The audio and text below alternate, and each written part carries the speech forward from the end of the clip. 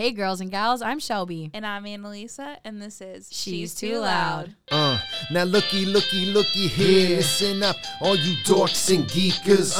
Turn up the volume on your buds and speakers. Two girls, fresh pair, like genuine sneakers. Breath of fresh air for you goons and freakers. Just two girls, two kush. Too good to be shush. Two queens, two clowns. She's too loud to turn down your fist. Too loud, y'all, then I definitely mean it. These ladies put the G in feminine genius. What?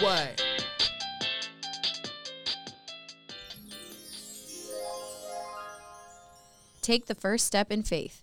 You don't have to see the whole staircase. Just take the first step. Martin Luther King Jr. Woohoo! We are back, everybody. And we're back. It's just me and Annalisa today. I know, it's like so funny. This third chair is I like empty. it though. It's Empty nostalgic, but it's also chairs at an empty empty tables. tables. Oh, if you want to cry.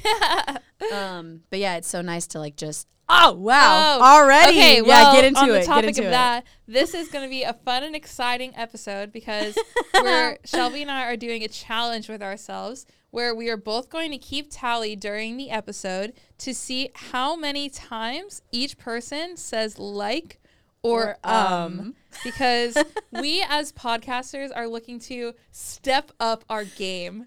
To sound more intelligent. Yeah, to sound more regal. Yeah. I'm gonna be talking so I know, slow. just to keep myself from saying it. Mm-hmm. Yeah, Annalisa and I were talking, and she had just listened and reviewed like one of our other episodes, and she said that she was like, oh, "See, I'm gonna say it so much." Yeah, I was like, she said, "Oh, I know it's seriously impossible." She said that she sounded so bad with the likes and ums. Don't count those because and so today we're going to count whoever has the least amount of likes and ums wins for the episode. This has no implications in real life, but we're hoping to sound more intelligent and up our podcast game. Exactly. And so if you, the listener, would like to join us in this challenge, get out your pen and paper now.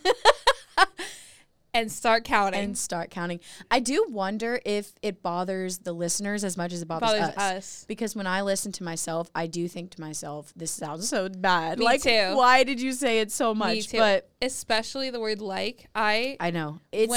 Oh gosh. One after the other. Yeah, and if I get on a roll and I'm trying to think while I'm talking, I'll say it so much. Yes, me as well. So in case you guys were wondering, the tally is already 4 for Shelby and 1 for Annalisa.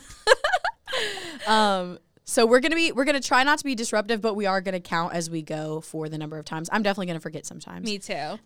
But anyways, we're both gonna count because at the end we're going to compare and see like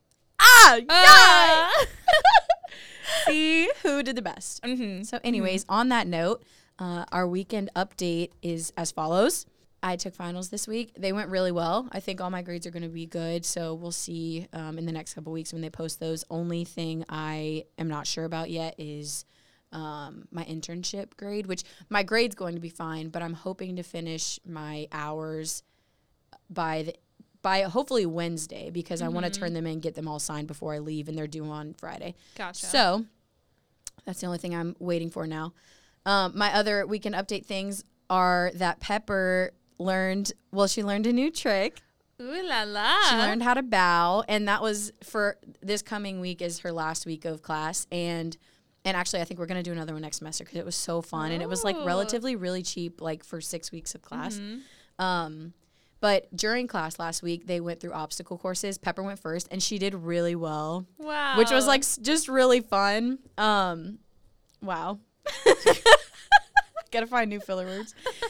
So that was just super fun. And then for her last week, we have to teach them a new trick on our own. Mm-hmm. And they were saying that a lot of people just do like a handshake because almost all dogs know that anyway, especially older dogs, because it's the first thing you teach. It's like really easy. But I wanted to do something new. Originally, I was going to do rollover, but it turns out that it's very hard. Oh, I wouldn't have guessed that. It's pretty tough. For one thing, big dogs struggle with it because they don't want to go on their backs. It feels like vulnerable, and I think it's also scary. Like it's definitely scary for Pepper, yeah. they feel vulnerable. I think so. I think it's part of it. Like, and little dogs are so small that it's easy for them to just flip. So we started with that. We worked on it for about a week, and it was just really tough. And I figured it'd be easier for her to learn how to bow. So we've been doing that. She's pretty much got it down.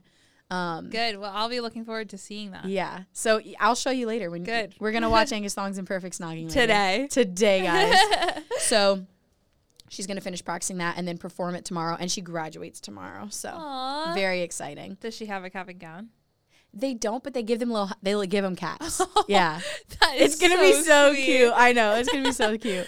So I'll definitely have pictures and post them tomorrow or post them at some point of her graduating. And then my last thing is just that on Saturday I go home for Christmas, and I'm pretty excited about that.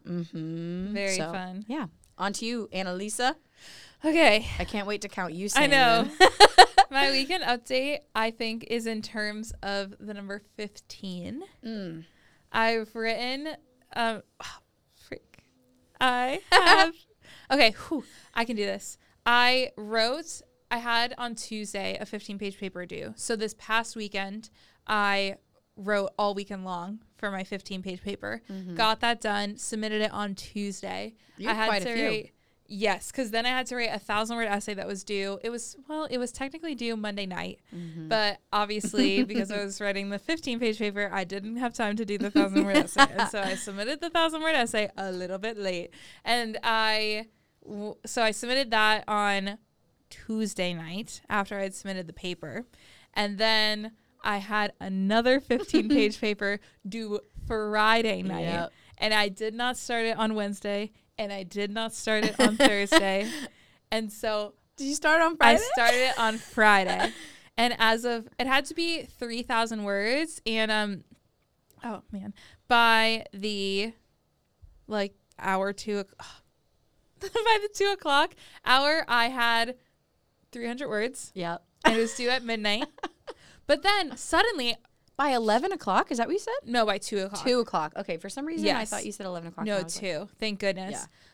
Genuinely, by the grace of God, somehow I started to type like a mad woman. Yeah. And by 7 o'clock, I had like 2,500 words. You did. Well, she was keeping a tally on our group message. Oh, yeah. And it was funny because it was like 300 and then it was 1,000. And then the next time you sent it was like 2,822. Uh-huh. And that was crazy. It was so funny when I said that because I texted all the girls in our household and I said, hey, please give me like some motivation to do this.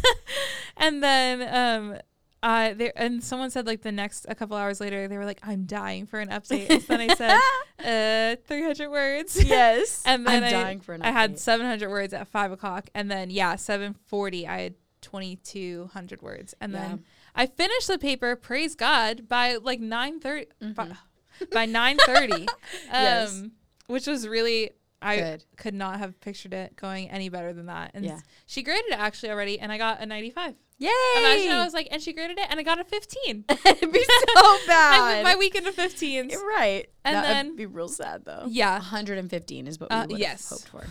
Hopefully. Right. So then that was my 15-page papers. And then my other 15 is that I finished last night a book, which puts me at officially 15 left before I reach my goal for the year, which is And a you have lot 20 of books. days. I have 20 days. 24 days. Yeah, 24 days I don't know. to do it. Yeah. I don't know if it's going to happen. I think it will. I think it will. I think pedal to the metal. You'll have a lot more free time when I'm home. now. Yeah. Exactly. And hopefully now, a little bit this week. yeah, because I have my last final tomorrow, and then smooth sailing for the rest of the week. And so I'll have time before I go home, and I'll have time once I'm home to crank out some books. Anyway, so that's my whole weekend update. Oh my gosh. We have a topic for today. Yeah, in case you guys were wondering. Yeah, just in case we're not just gabbing. We're not just gabbing today, though. We could if we wanted to just keep going. Today our topic is new stages in life, the blessings and challenges that come with it. And this episode suggestion comes from my very own Aunt Pity Pat. So fun. Yeah. So fun. Annalisa texted me the other day. We, as much as we ask you guys to email our email, we very rarely check it. Because we're very used to Never getting any emailing emails. us. I need to set up notifications for it. I know. I don't know why I don't have them on either, but I I definitely don't. need to. But Annalisa was like, she was like, do you know a Mimi Walker? Yeah. And I was like, no, I don't. I know a Mimi. And then I was like, I know some like people who are walkers, but I was so confused, but I went and looked, and so my aunt, her name is Pamela Walker. Oh. But we grew up calling her Pity Pat. All of her nieces and nephews called her Pity Pat. But her grandchildren call her Mimi. Okay. So got it. her email says Mimi Walker as if that was her name. So we were Yeah. very confused. But then, and I went and read the email, and I still told Annalisa, I don't know who that is. Yeah.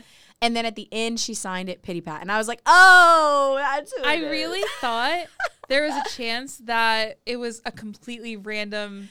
And that was so exciting for me, though, Yeah. actually, because I was like, somebody random, like, who's not one of our friends and family, because we have the best friends and family that most of our listeners are people Loyal we know. listeners, for sure. But it was exciting to think that someone we don't know was emailing And us. I'm a firm believer. If you're out there and you don't know us personally, like, please let us know, because I really do think there are at least a couple people. There's got to be a few that are listening that don't know who we are, that aren't just like close friends. Could you please reach out to us? We Yeah. would love it. Because based on our number Insta, of listeners, email. I cannot personally think of that many. Yeah. Me making it sound like we have thousands of listeners, but but the number of listeners that we have, I cannot figure out in my brain that many close friends that Sure. listen every week. That really listen, yeah. And so in my brain, there must be at we least would a love, couple of you. We would love. First of all, we're absolute goobers, so yeah, you have nothing to fear. But yeah. that would be amazing. Especially certain episodes like the Kibby Body Types with Grace. That one had so many listens. Yeah. And Yeah. I think it's probably because I think people on Spotify, if they're We're looking stuff up, maybe. Yeah. So if you listen to the Kibby Body Types episode and you're still listening, please reach out. Yeah, let us know. Let us know. Anyways. So back to the topic again. So Pity suggested a couple of different things. Today we're going to talk about kind of the biggest suggestion she gave us, which was new stages in life and all the things that come with it, like the ups and the downs. How do you kind of manage these different things? Another one that she mentioned, which I would love to do next semester, but we probably need to find a consultant, is budgeting. Yeah, we need someone good with money. We need someone good with money so we can either It's not gonna scope be out me. the budgeting department at Franciscan. Oh, it's definitely not going to be me. We can either get Margaret's dad on here. We could get Jordan, my brother-in-law. He's an accountant. I don't know if he does budgeting stuff, but he's an accountant. We could get a finance major on campus. That's what I was thinking. That's most likely is we just need to search up people we know who know finance people, and then they can help us. I know a finance major. Hey. Just one of them. Perfect. I don't know. We can see if they like budgeting, and if they Yeah. do, they can help us. So, but today we are going to talk about the former new stages in life and such. So just to start it off, I have some quotes from my three sisters who I miss and can't wait to hang out with. And they each gave us a little quote about like what they think is most difficult about transitions. And Camille's one actually is one of the main things that I made note of because I had been thinking about it a lot lately anyways. But Camille says the most difficult part of moving to a new place is finding new communities to fit in and to find friends. Totally agree with that, Millie. Amen. Aubrey says that her advice is to avoid giving into imposter syndrome. If you don't know what that is, that's kind of that little voice in our head that tells us, like, you haven't earned any of this, or, you know, you don't deserve whatever job, you don't deserve to live in this place, maybe you don't deserve your friends, your family, whatever it is. It's the little voice that tells you that all of your achievements, like, you didn't deserve, or maybe that you've gotten here and you shouldn't be here, like, which is kind of like hard to wrap your mind around. But yeah, it's like when we tell ourselves that like maybe we've just been BSing our way through life and just so happened to get here by chance. So like that's basically what that is. Like I'm not actually deserving of exactly the things that I have because I'm an imposter. Because I just somehow made it here. Yeah. So she said her advice is to avoid giving into imposter syndrome and thinking you can't be successful. There are, of course, hard days, but it's incredible what happens when you take that leap, which she didn't even know I was going to use that quote from Martin Luther King. And he just says, he did say that. yeah, you don't have to see the whole staircase. Just take the first step. And Savannah says, hardest thing about starting somewhere new is that you have stepped out of your comfort zone and you have to learn to adapt to your new settings. This always causes anxiety, but getting out of your comfort zone is the only way to grow as a person. So I just thought those were really good. Yeah. All really good points. And I think we've talked about this on here before, but the place that we're comfortable, like, obviously causes us less anxiety because we're comfortable there. When we take our step outside of that, whether we've talked about kind of like starting to go on dates or maybe like starting to open up to people or any kind of like new thing will cause us anxiety because we're not comfortable there. But until we give it a shot, we'll never become comfortable. So Shelby and I were like literally right before we started recording, we were just talking about this idea of like needing like you need to step out of your comfort zone, but no one wants to because nobody wants to do it because you don't want to be the first one. Yes. There's so many different things, but we were talking about the concept of I don't want to be the one to show affection first because the other person, like what if the other person doesn't reciprocate? But how are you ever supposed to know? If nobody ever takes the first step, nothing will happen. Right. Scary. Because then we talked about this all the way back in our Crushing Too Hard episode. Yes. But oh gosh, like that if episode. Honestly, one of my favorite ones that we've done. It was good. But if you're worried about taking the like initiative with something, the other person is probably equally as worried. And that's like even beyond dating. Like I feel like that's just true in life where it's like if it's something that you are concerned about and you wish that someone else would do it first. Right. Even if it's just having a hard conversation. Right. Everyone can acknowledge that there's an elephant in the room. Right. And to that, if you're feeling that way, so is the other person. Right. And so somebody has to be brave. Someone has to be brave. Somebody in this room has to be brave. I don't know who. And here at Choose to Love, we believe that you are brave, strong, you are and brave, beautiful. strong, and beautiful. So that was completely aside, but just remember, like, all of these awkward things, all of these scary things when it comes to life, work, relationships, whatever it is, you are brave, and in the long run, it is better to be assertive, not aggressive. Right. So anyways, that was random. But true. So first, I just wanted to talk a little bit about the concept of endings. So when we talk about moving on or closing, oh, good reference. I love that song. We think about all these different kind of endings in life, whether it's moving from middle school to high school to college, going out into quote unquote the real world, finding a new job, going from one job to another, starting a family, like all of these different phases can be really difficult. So, and scary. And depending on your something I was kind of thinking about was depending on your situation, maybe it's really easy for you to move on. Maybe I feel like a lot of people in high school are just waiting to summer. High School Musical reference. High School Musical too. You don't get it, yeah. You don't get it, it's fine. If you know, you know. Like, so, yeah, that's just something I was thinking about is that, wow, it's so hard not to say I know. I'm looking at the like tallies it's astronomical. Even thus far. I have and it's so funny because you would almost think we're not trying. It's almost as if we aren't even doing this challenge. Anyway. And I'm trying really hard. Not do it. So, on that, depending on your situation, maybe you're really ready to move on. Whether you're ready to graduate, you're ready to get a new job.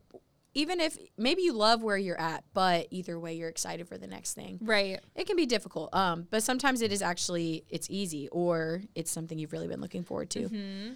But it can be difficult as well. One of the reasons it can be difficult is that we are afraid of change, afraid of getting out of our comfort zone. We don't want to leave our friends and family wherever we're at. And this is what I was going to say. I was going to reference Margaret, but Margaret and I had been talking about like friendships and things and how in this stage of life, which is funny because at every stage of life, you're like, it's that time of life when everything's just changing. And then you think back and you're like, actually, it's all like the last, every stage has these different challenges. So, man.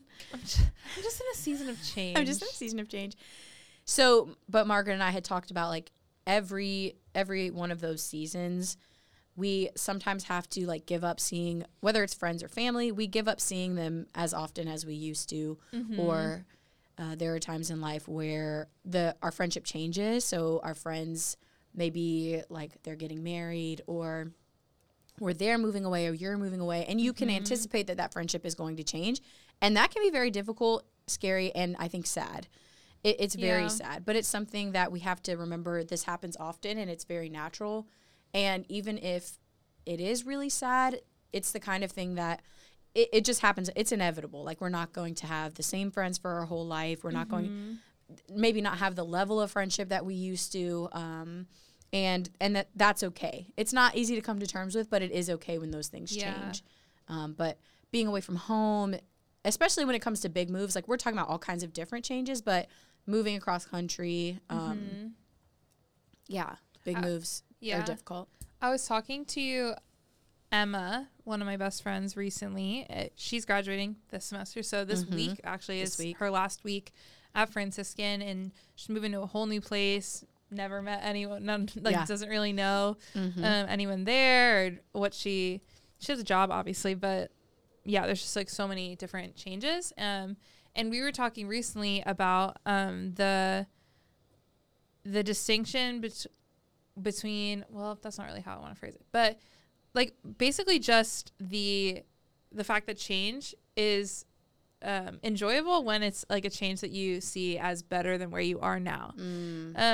That, yeah, like what you were saying about high school, like there's so many times that I feel like people are super pumped and open to college because they're in this mindset where it's going to be better. Think it's going to be so much better than high school. Like, it's going to be so much better than where I am now. And on that same thing with a new job, a new career, like all these different options for change, if there is a change in your life that is improving your life, you'll want to anticipate it. Like, you don't mind. Or at least that you perceive will be better. Yeah. Right. And you don't mind, like, sacrificing all these different things. Whereas if it's a change that's just different, like not necessarily worse, but not necessarily so much better, like for a lot of people in college, when you have like a really great experience, leaving can be really difficult when you're really not just comfortable, but you feel really happy here. And so even though the change is inevitable, there's just like a funny like give and take there where that change has to come, but you don't want change to come, even though you know that the change that's coming will be good. Yeah. It's just different than what you have, but what you have is good now. So there's like the pull inside of yourself where you don't want to let go of what you have because you enjoy what you have. Like, you're fine with things being this way. But understanding that, like, yeah, what you're saying, that there's an inevitable aspect that certain periods of our life are not meant to last forever. Right. College being one of those. Which sucks, but it just be like that. Right. It truly do be like that. It just be like that sometimes. Also, me personally, with high school, I was a big high school girl. Yeah. You were the queen. I feel as though my personality gives that impression, and it really was exactly how it was. I loved high school. I was not one of those people that thought high school is the end of my life, like the worst 4 year. I truly had an awesome 4 years of high school, and I was really sad to graduate and leave. And I mean, I've had a great college experience too, but I just think it's so funny because people always use like high school as a very typical one where it's like, I can't wait to get out of here. But I was like, if I could stay for 2 more years, I would. Right. That's funny because I think like, my sisters had very different like experiences in high school than I did, and I certainly liked it a lot. There were ups and downs, like there were people who I didn't get along with and different things. But in the end, I was like grateful for that experience. And I think the hardest part for me, because as much of a good time as I had, I didn't feel like I wanted to stay in high school anymore. I wanted to go to college. I was excited about college. However, leaving friends and thinking about the fact that I wouldn't, especially because I was moving all the way to Franciscan, which is 11 hours away. 17 hours away. So weird. Where'd 11 come from? 11. I don't know. 11 actually has been coming up this whole, at least I keep thinking I'm hearing 11. I don't know what's wrong with me. Anyway, so that was difficult for me to think about, is if I even see my friends, it'll only be during the holidays or over the summer. And the longer we've been out of high school, the less and less I see my friends, which is, again, something I've just had to come to terms with. And I have a couple of friends from high school who we still keep in touch, but really not many. And that's hard for me sometimes. Yeah. Especially because sometimes it's harder to keep those friendships going. Like, it's almost sadder to try and like keep the friendship going. Right. Because if it's unreciprocated. And truly, here's the thing is, it's nobody's fault if a friendship ends up, unless somebody did something wrong. There's, it's no one's fault if it kind of ends up crumbling and falling apart. Just naturally, you grow apart. You don't see them often. Maybe you have less and less in common with them the more you get, the older you get and everything. Exactly. So it just happens. But certainly, like, sometimes I think about my friendship group in high school, and I miss, like, hanging out with them in the little, like, atrium in the high school. So me too. And then there were quite a few people that in college when I'd be home on breaks, we'd get together, and it just got to a point where it's sad because you sit there and realize that you just don't have as much to talk about as you used to. And you realize that truly a big chunk of your friendship was just the fact that we were all in high school and we were at the same place doing the same stuff. And so we had a lot to talk together. about. Right. Yeah. We were friends because we were around each other all the time. And there's nothing to say that's a bad friendship. Like, I think that those friendships, like, that's what life is all about, really. But it does get sad, like, when you're reminiscing then. And then you realize that all you have left is reminiscing. I'm glad you brought that up, because I was just thinking, I heard someone once say that the way you can tell if you're in a friendship that's going to continue moving forward is all you do reminisce, or do you talk about the future? And I do think about that with, friends in the past. Like, we would get together at Christmas time, and all we talked about was like, oh, remember in high school when we did blah, blah, blah. Which is so fun. So fun. And it's so good to catch up with people sometimes. And it you really laugh is. And you remember all these, like, it makes you feel good. But you can tell, like, a friendship is going to continue to grow if you guys are talking about your futures, if you feel like you can still confide in them. When I think about some of my friends, like, when we meet up and stuff still, we reminisce a little bit, and probably sometimes I tell them, like, oh yeah, here are my plans going forward and stuff, but the conversations don't get very deep. And granted, if we, like, continued to meet more regularly, I'm just realizing I accidentally gave you a tick for myself. I don't think one's gonna so I'll just do much damage. Here, I'll make it even like. Perfect. Here, I'll fix it up. So yeah, that's, and I was actually just thinking as you were talking, Annalisa, that I made so many good friends in college, way more than I anticipated. And I came here, I was someone who didn't know anyone coming in. I don't know if you were the same way. Yeah, I didn't know a single soul. I didn't know anyone. Even after going to they used to be called University Days, now they're called Barron Days. Oh, yeah. But it's like pre-orientation based. It's like Stripes at LSU. I don't know if anybody knows what Stripes I feel like is, all the colleges have, like, their something like that. It's like this priest, right. So it was a little weekend, and I flew up for that, and it was really cool. And I met a few people there. Didn't really get to know anybody. It's a short stay. So fast. But yeah, I didn't know anyone coming in, and that was really scary at first, but very quick. First of all, older students took me in, which is kind of where it started. And I started to meet people in my classes. And then eventually so when I went to Austria, I met, like, some of my really close friends that we became a lot closer after that. And then freaking COVID came and ruined my life. Yeah. But I was just thinking to myself when we're talking about endings here, and I think the most difficult endings are the ones you can't prepare yourself for.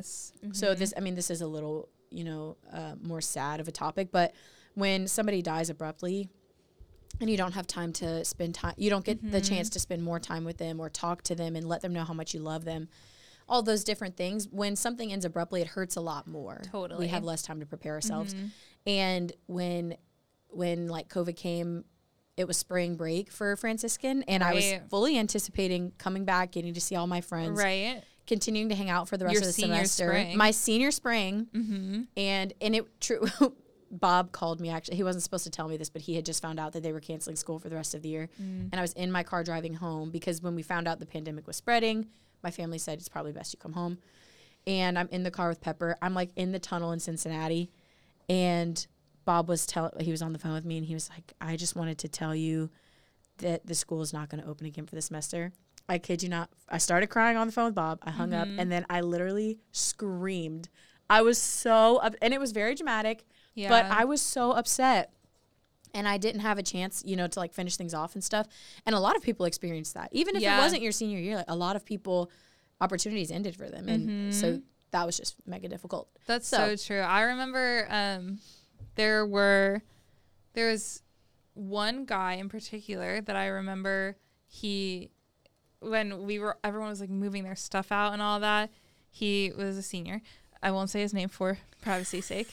But he was genuinely just crushed like walking through like almost as a zombie, giving people hugs as if this was the end of the road. Right.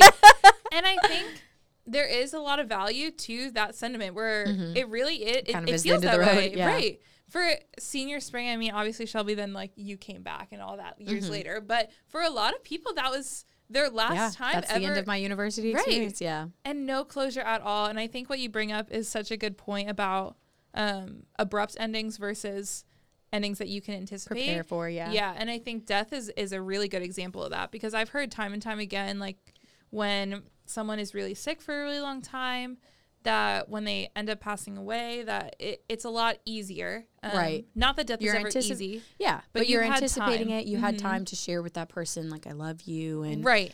a lot of times kind of reconcile things between yourself. Whereas, as opposed to like, an abrupt, sudden, whatever it is, death, it almost, it catches you so off guard. It turns your whole world upside down. And that is so much more difficult to deal with and to figure out, like, what is this going to do to my life? And I think for COVID, that was the experience that people were having, was that all of a sudden everything I had in my life was different, and I didn't, and there was no rules, there was no guidelines on what do you do, no how do you preconceived, deal with that? It was unprecedented, if you will. Right, as that saying goes. As they say. This is sort of, nobody asked, like, it's a bit of a tangent, but when we talk, and I just feel like I'll say it now because we'll probably never be on this topic again. But when you look at people who develop PTSD, usually like so if we're talking about like PTSD that comes from witnessing a death or or hearing, because you can actually get PTSD just from hearing about the sudden death of somebody you loved. And the reason why they specify sudden death is because you actually, they've, at least like to my knowledge, no one's ever developed PTSD after kind of being by somebody's side and then they eventually pass away. That's typically not traumatic. Even if it's extremely sad and causes a lot of distress, it can cause distress, but it doesn't cause the kind of trauma that leads to PTSD. So I just thought that was interesting, that it's the suddenness of certain endings that can be so difficult. That's so true, because I think even biologically, your body is just unsure of how to. It's like a shock. Right. It's a genuine.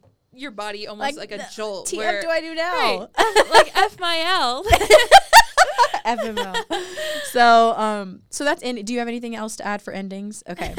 So now we're gonna go into. So now, what are the dynamics of new beginnings? So first of all, I think new beginnings can be a fresh start, even if it's something small. We should take every new beginning as a fresh start for ourselves. You obviously don't have to change everything about yourself. Right.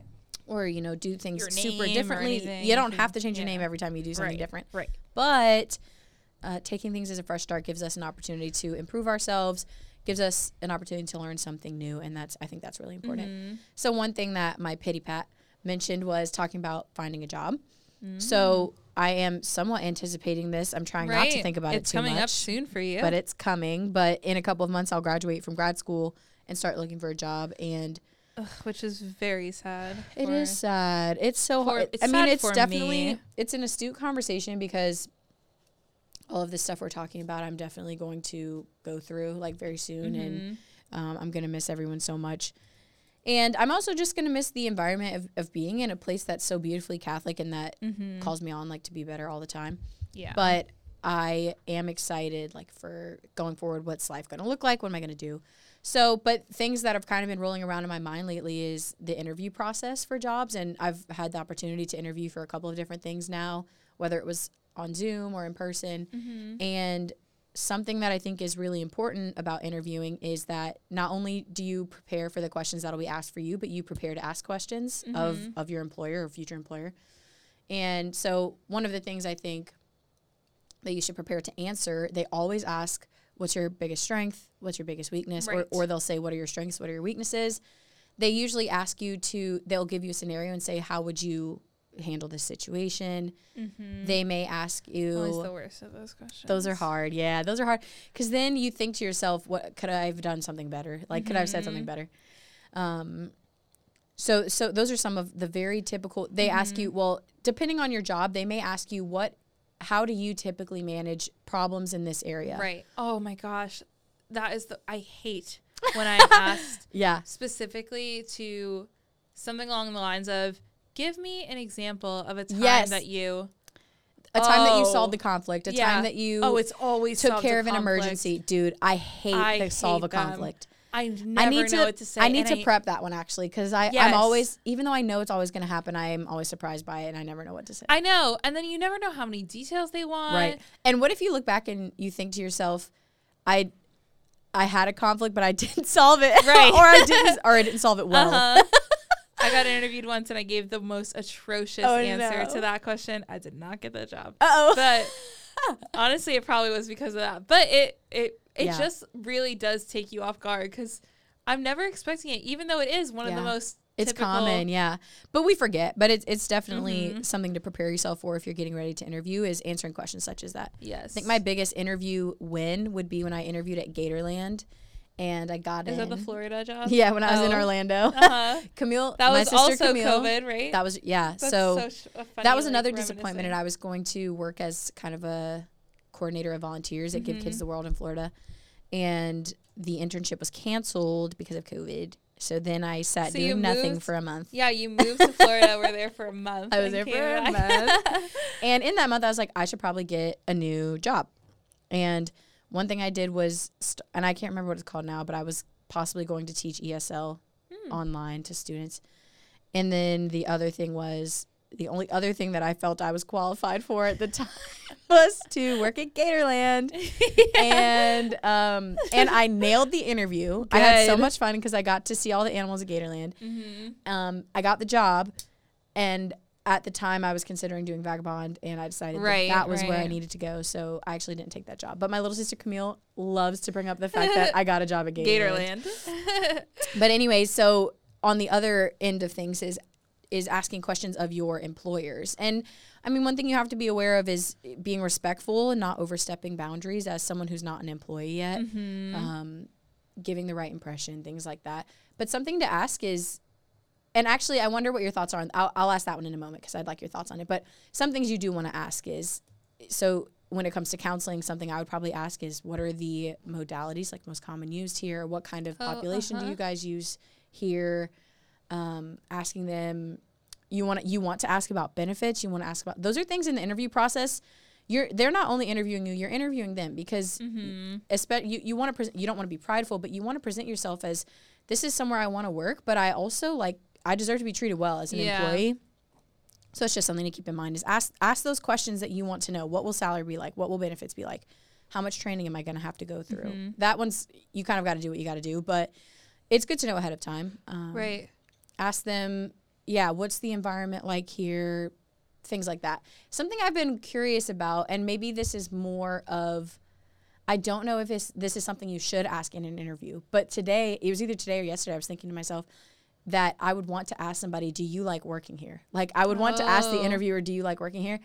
Because even if they lie and say yes, you can probably tell if they're lying or not. Because if they're trying to scramble and be like, then you're probably going to be like, I don't know.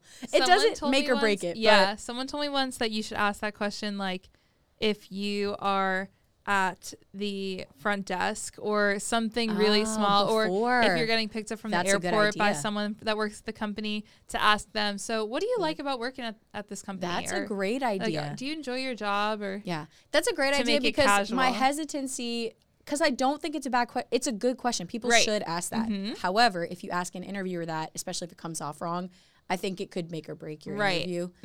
Unfortunately, like, interviewers are also trying to see if you're going to be a good fit, if you've got a good personality, things like that. Because somebody can be super qualified for a job, but if they are someone who doesn't work well with others, not bad personality, but a personality that won't work out there, they're not going to hire you. So that's something that I was curious about. But that kind of is a good idea if you can, like, even if it's on your way out. No, exactly. You can just ask the person at the desk, like, hey, do you like working here? What's the environment like? Yeah. It's a great idea. I've always heard, and it seems very cheesy, but they say it's good when they say, do you have any questions, to ask what in your mind is the ideal candidate for this position that you should ask them. I like that. It's very, if you Google so that going forward you can if you Google it, that's what interview companies will say is the top, like, question that you should ask, is just what would make me what would make me a good candidate what would for make this? me the ideal candidate for this Sure, position sure. in your mind. And I also think a lot of times when we get a rejection from a job or a school or whatever it is, you know, we like say thank you for your time and then move on. But something you could ask in future, especially if you're looking to work in that area again, or you're still looking for something in that area, would be to either through email or over the phone afterwards to say what would have made me a better candidate. Right. So it's kind of like the same thing, but I like that. That's a really good Yeah, idea. because it shows you want to improve. Yeah. So that's a little bit about like finding a job. Mm-hmm. You can always use sites like Glassdoor, jobs.com. There's a couple of different Indeed, LinkedIn, yeah. Indeed. That's the one I was thinking of, and I couldn't think of it. Monster. All of these websites are places where employers post job postings, and there are lots of filters on there, so that's really helpful. I think another tip is, and this isn't necessarily something I've had to encounter yet, but I know that it can be helpful, is that you may have this ideal salary in mind, or hour, depending on where you're getting a job, an hourly payment in mind. But it is good to remember that, especially if you're starting out in a field, you may have to start off with a lower salary or a lower hourly payment and work your way up with advancements and things like that. However, if you are no longer a beginning in your field, and you're, you know, somewhat of a master in your field, whatever it is, then you really should be not demanding in a rude way, but you should hold yourself to the level of, this is the typical salary for someone with my level of expertise, and that's what I deserve to be paid for my level of work. Right. And that's okay too. That's something to keep in mind. It may be difficult. It's one of those hard discussions to have, but hard conversation. But some companies will, and I mean, maybe this is just something that can't be helped, but places will lowball you for salary and payment To just see what you'll take. because you might just take it, and then they're saving a ton of money. But Exactly. it could be that, and I guess we're not really experts in this area, but some people will say that you should highball them, but not too much. Yeah. And usually you can negotiate and come down to a reasonable like salary. But I've heard with money that on a very tangible level, you should sit down before the interview, figure out, if I work this job in this area, what is my cost of living going to be? Yeah, if good I need a point. job, if I'm going to be working in this town, in this state, how much money do I need to be making to be at the bare bones getting by? And then know that number and ask for a good portion above that, Yeah. like a couple $1,000s above that. And so that you And then have some wiggle negotiate. rooms. If you say, I don't know, just random numbers. If you find out that you need at least $35,000 a year to live, like at the bare minimum, maybe you'll go into the interview, and when they ask you, what do you need? You say this much 40,000. Like maybe you say 38,000, and they say, well, you know, at most we can do 37. Yeah. Sounds good. Yeah. You That's- take that. Right. Because you know that that's more than you like. Yeah. That you can get by with that and more. That's what they've taught us in the catechetics program. Like, just have an idea going into that. Right. Especially because in jobs of ministry, churches don't have all that money, all that much money to be giving out left and right. And so they will do their Right. best to try and give you the least amount as possible. Right. Just not by nature of wanting to like Yeah. They're not skimp you out, but just right. because if they Budgets don't are have to. low, Right. yeah. Right. Exactly. But you do deserve to get paid for what you do. For sure. So then another aspect of new beginnings would be what we've talked about a lot, what Camille mentioned, is building new community. I've been talking to a couple of my friends lately who recently graduated from the mental health program, and they like their job a lot. They had a couple of road bumps in getting their licensure stuff set up, but their job is good. They're enjoying it. However, they're feeling very lonely and don't have the community there for them yet because it's a new place, never been there before, don't know Right. anyone in the area. A lot of times, especially when you're starting out, you're working with people older than you. And while that's really nice and you probably learn a lot, it's nice to have friends that are your age and people to hang out For with. sure. And it also might be that you're looking for a particular type of community. Like in our cases, we're probably looking for young adults who are Who are Catholic. Serious about the faith. Yeah, who share values with us. And this goes for really, you don't have to be Catholic. You don't even have to be religious. You're probably looking for a group of friends with the same values as Right. you. That share interests with you. Yeah. And so that can be hard, but there are a couple of different ways to do this. I don't necessarily have a bunch of examples, but one thing could just be taking the leap to start a conversation with somebody. So in the case of maybe looking for Catholic friends or like, I don't know, young adults, stopping somebody after church and being like, oh, hey, like, I'm new to town. I was wondering if you, and just like ask a casual question. Do you know any good places for blah, blah, blah? Or, if it's natural enough, just asking them about themselves, telling them about you, asking them, hey, would you want to get lunch or something sometime?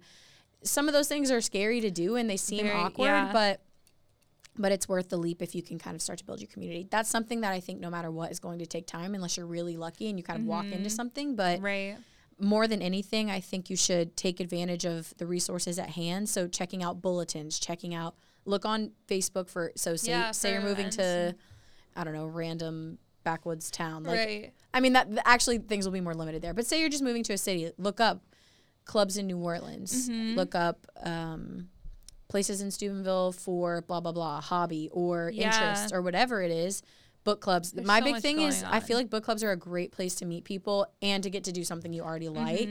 And those kind of things can blossom from there. So especially for those, like Annalise and I are both extroverts for the most part.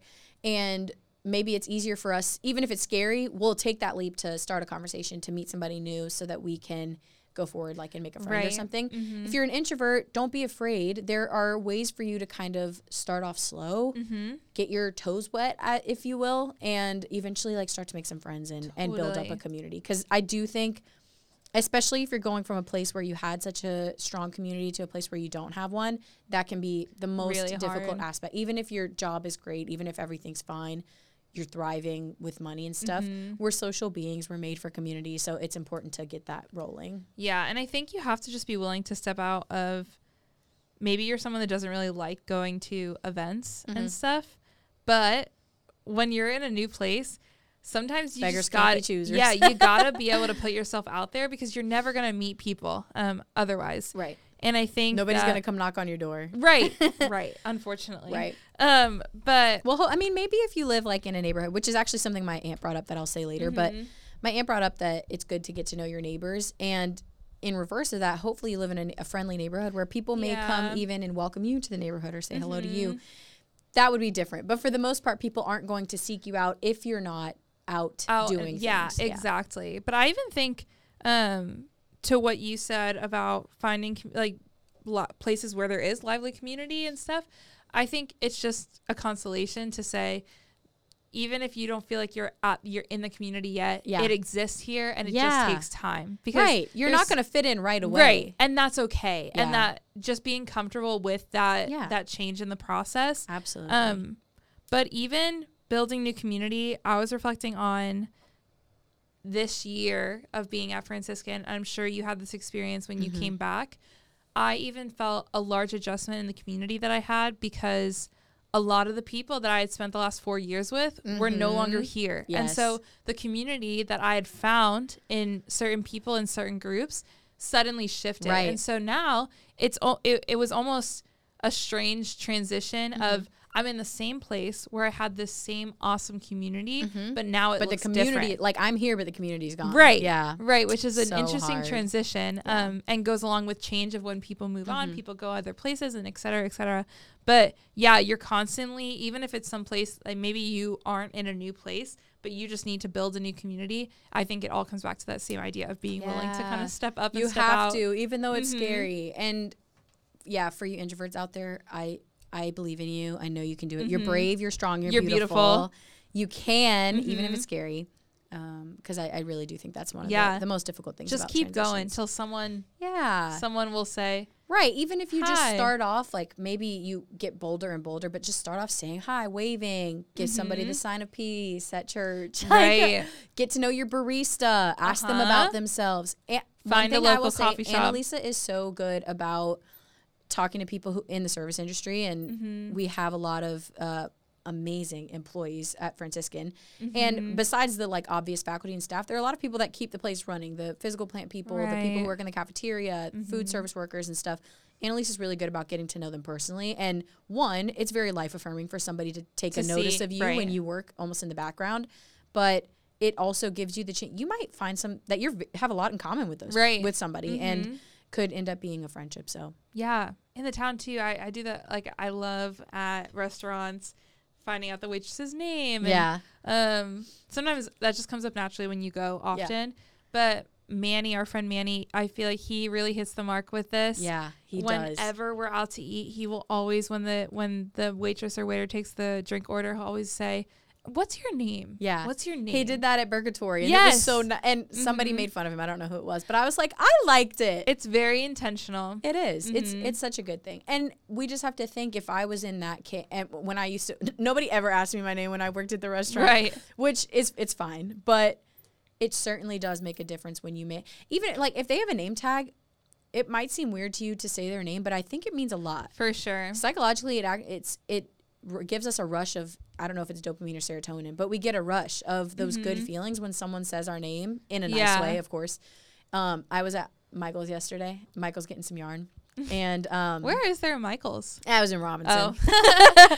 But I said thank you, and I can't remember his name now, but I said thank you and said his name as I was leaving.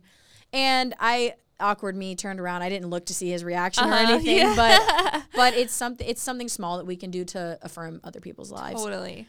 So lastly, in the new starts is you need to hold on to your hobbies. If you don't have any hobbies, I strongly recommend you look into starting some. Get some hobbies. There's a lot of typical hobbies: playing music, playing instruments, clubs, I don't know, books, animal things, like all these. Yeah, but absolutely, books and things like that. However, a hobby can be a lot of different things. Yeah. And you want to choose something that gives you life. So for me, I love books. I would love to do a book club. I love art projects, things like that. I love Pepper. That's a hobby. That's partially a hobby. We do a lot of stuff together. So workout classes. Yeah, dude. And that's just healthy in so many ways. Yeah. But my friend Danielle, she was telling me she found such a fun community at her college when she started doing Orange Theory Fitness. I love Orange Theory. Of all these girls that she had never met before, but they all started going to Orange Theory, and she was just saying, yeah, what a Orange fun. Theory is very social too, which is a great way to absolutely meet people. And they're people that when you meet at doing these things that are your life-giving things, then these people you have share stuff in common. Yeah, you have stuff to talk about. You both enjoy the same things. It's such an easy in to finding friendship, because friendship starts with sharing something in common. That's a good point. Like maybe you can make it, if you're thinking out there and you're like, I don't really have any hobbies, maybe you can think of a hobby that's social, because non-social hobbies can be life-giving as well. Reading, art, walks, I don't know, whatever. Right. But finding a hobby that you can be social with is just a bonus, and it helps with that community aspect. So hold on to your hobbies. If you don't have one, make sure that you create some, especially for, there are going to be times in life where you're maybe in a lower place, and having something that will increase your mood, help you help you be active is really important. Yeah. So. I've heard recently a lot about adult beginner ballet classes. Love that. Obsessed. Such a random one, but I've seen a lot of people that are I wish there were more adult classes, and then even classes for the elderly.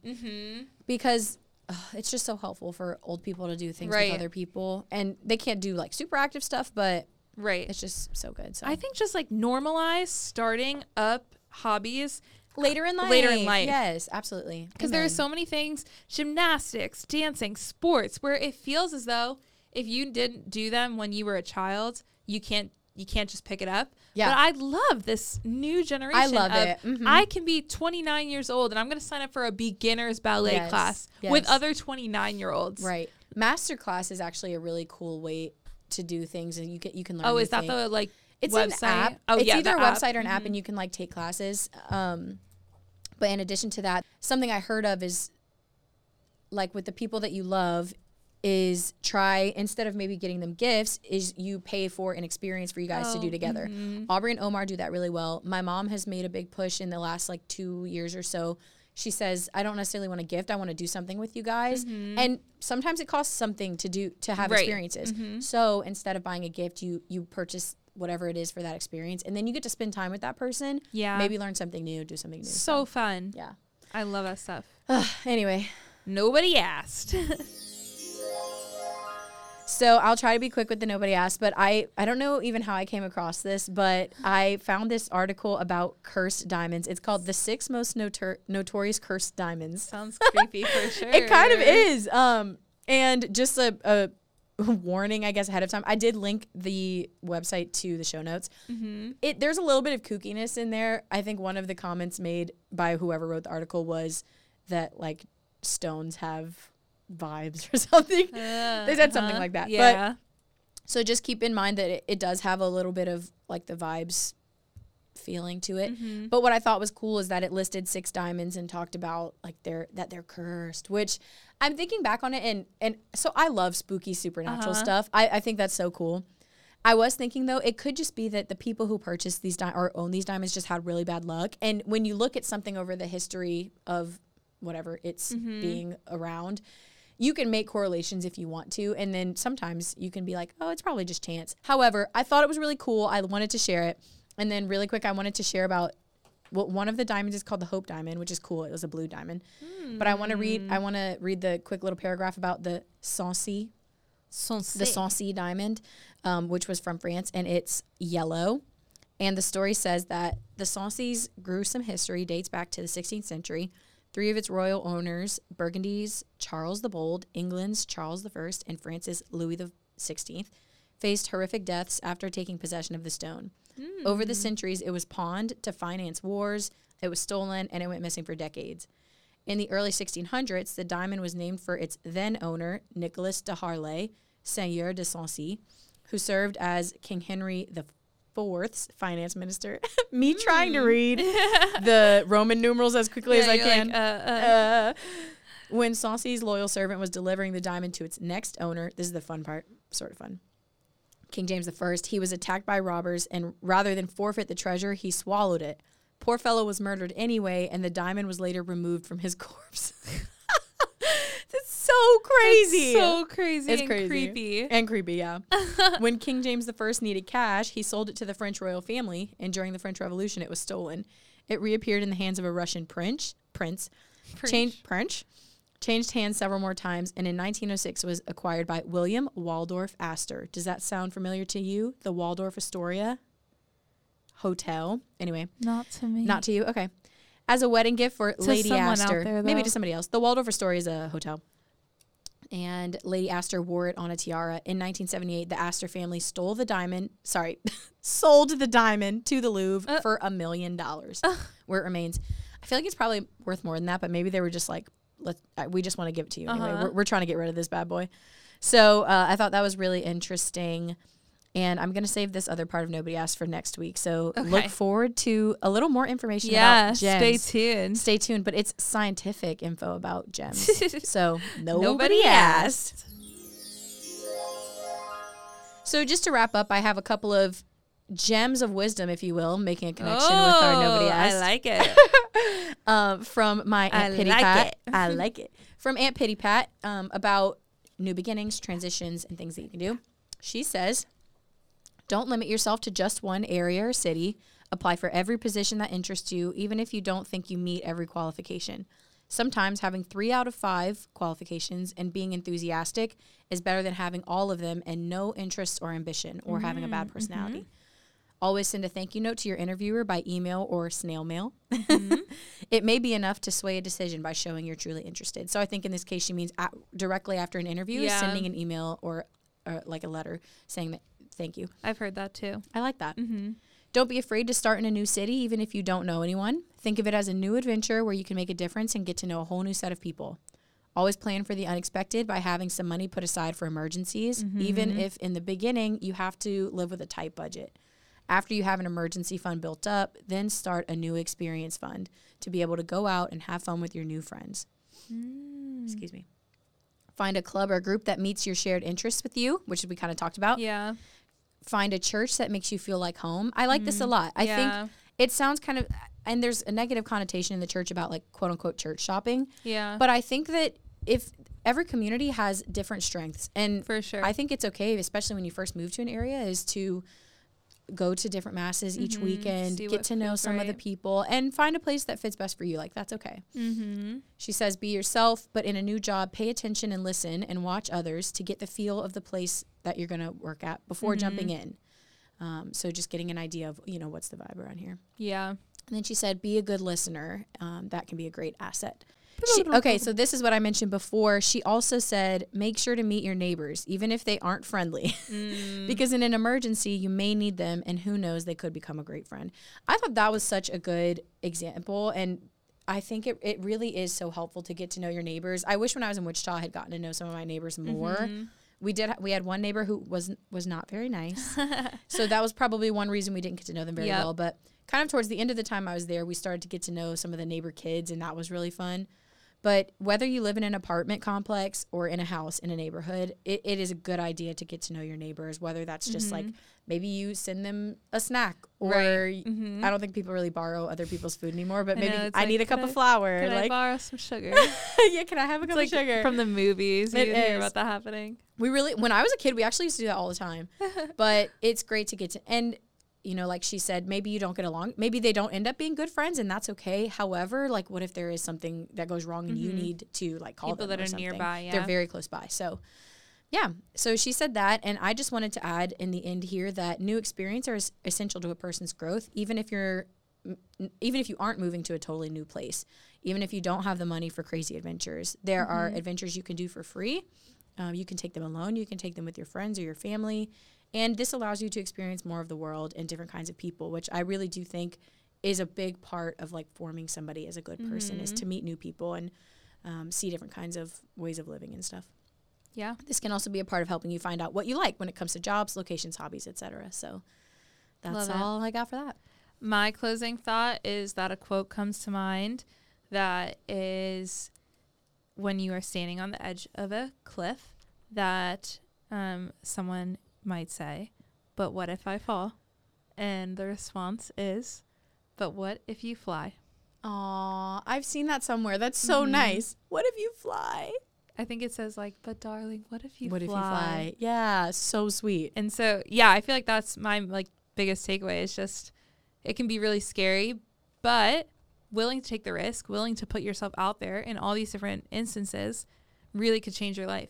Could radically transform the way that you live, the people You'll that never you know until you try. Right. You're always, this is another movie quote, you're always a week away from a decision that could change your life, from being a whole new person. Yes. A week away. A week away. Annalisa loves A Week Away. It's a movie musical for anyone that's interested. It's pretty good. But yeah.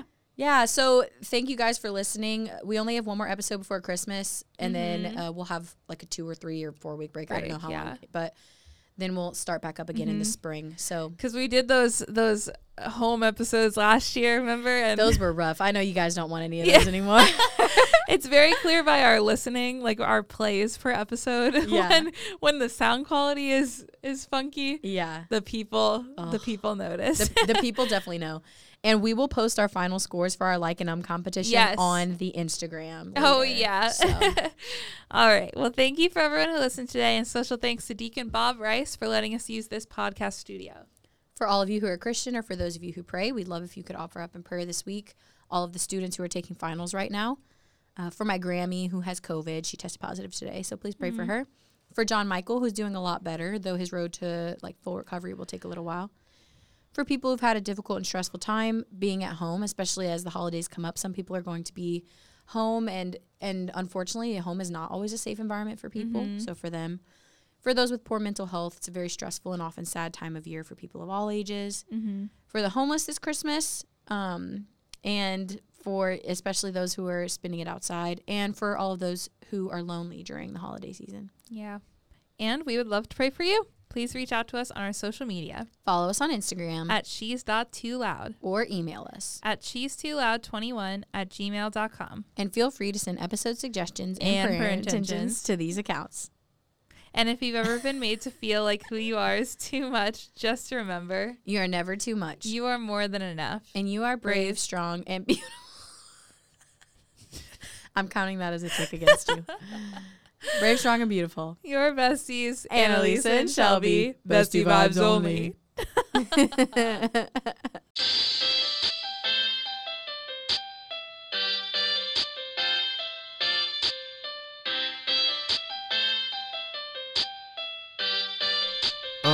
Now looky here. Listen up, all you dorks and geekers. Turn up the volume on your buds and speakers. 2 girls, fresh pair, like genuine sneakers. Breath of fresh air for you goons and freakers. Just 2 girls, 2 kush, too good to be shush. Two queens, two clowns. She's too loud to turn down your fist. Too loud, y'all, then I definitely mean it. These ladies put the G in feminine genius. What?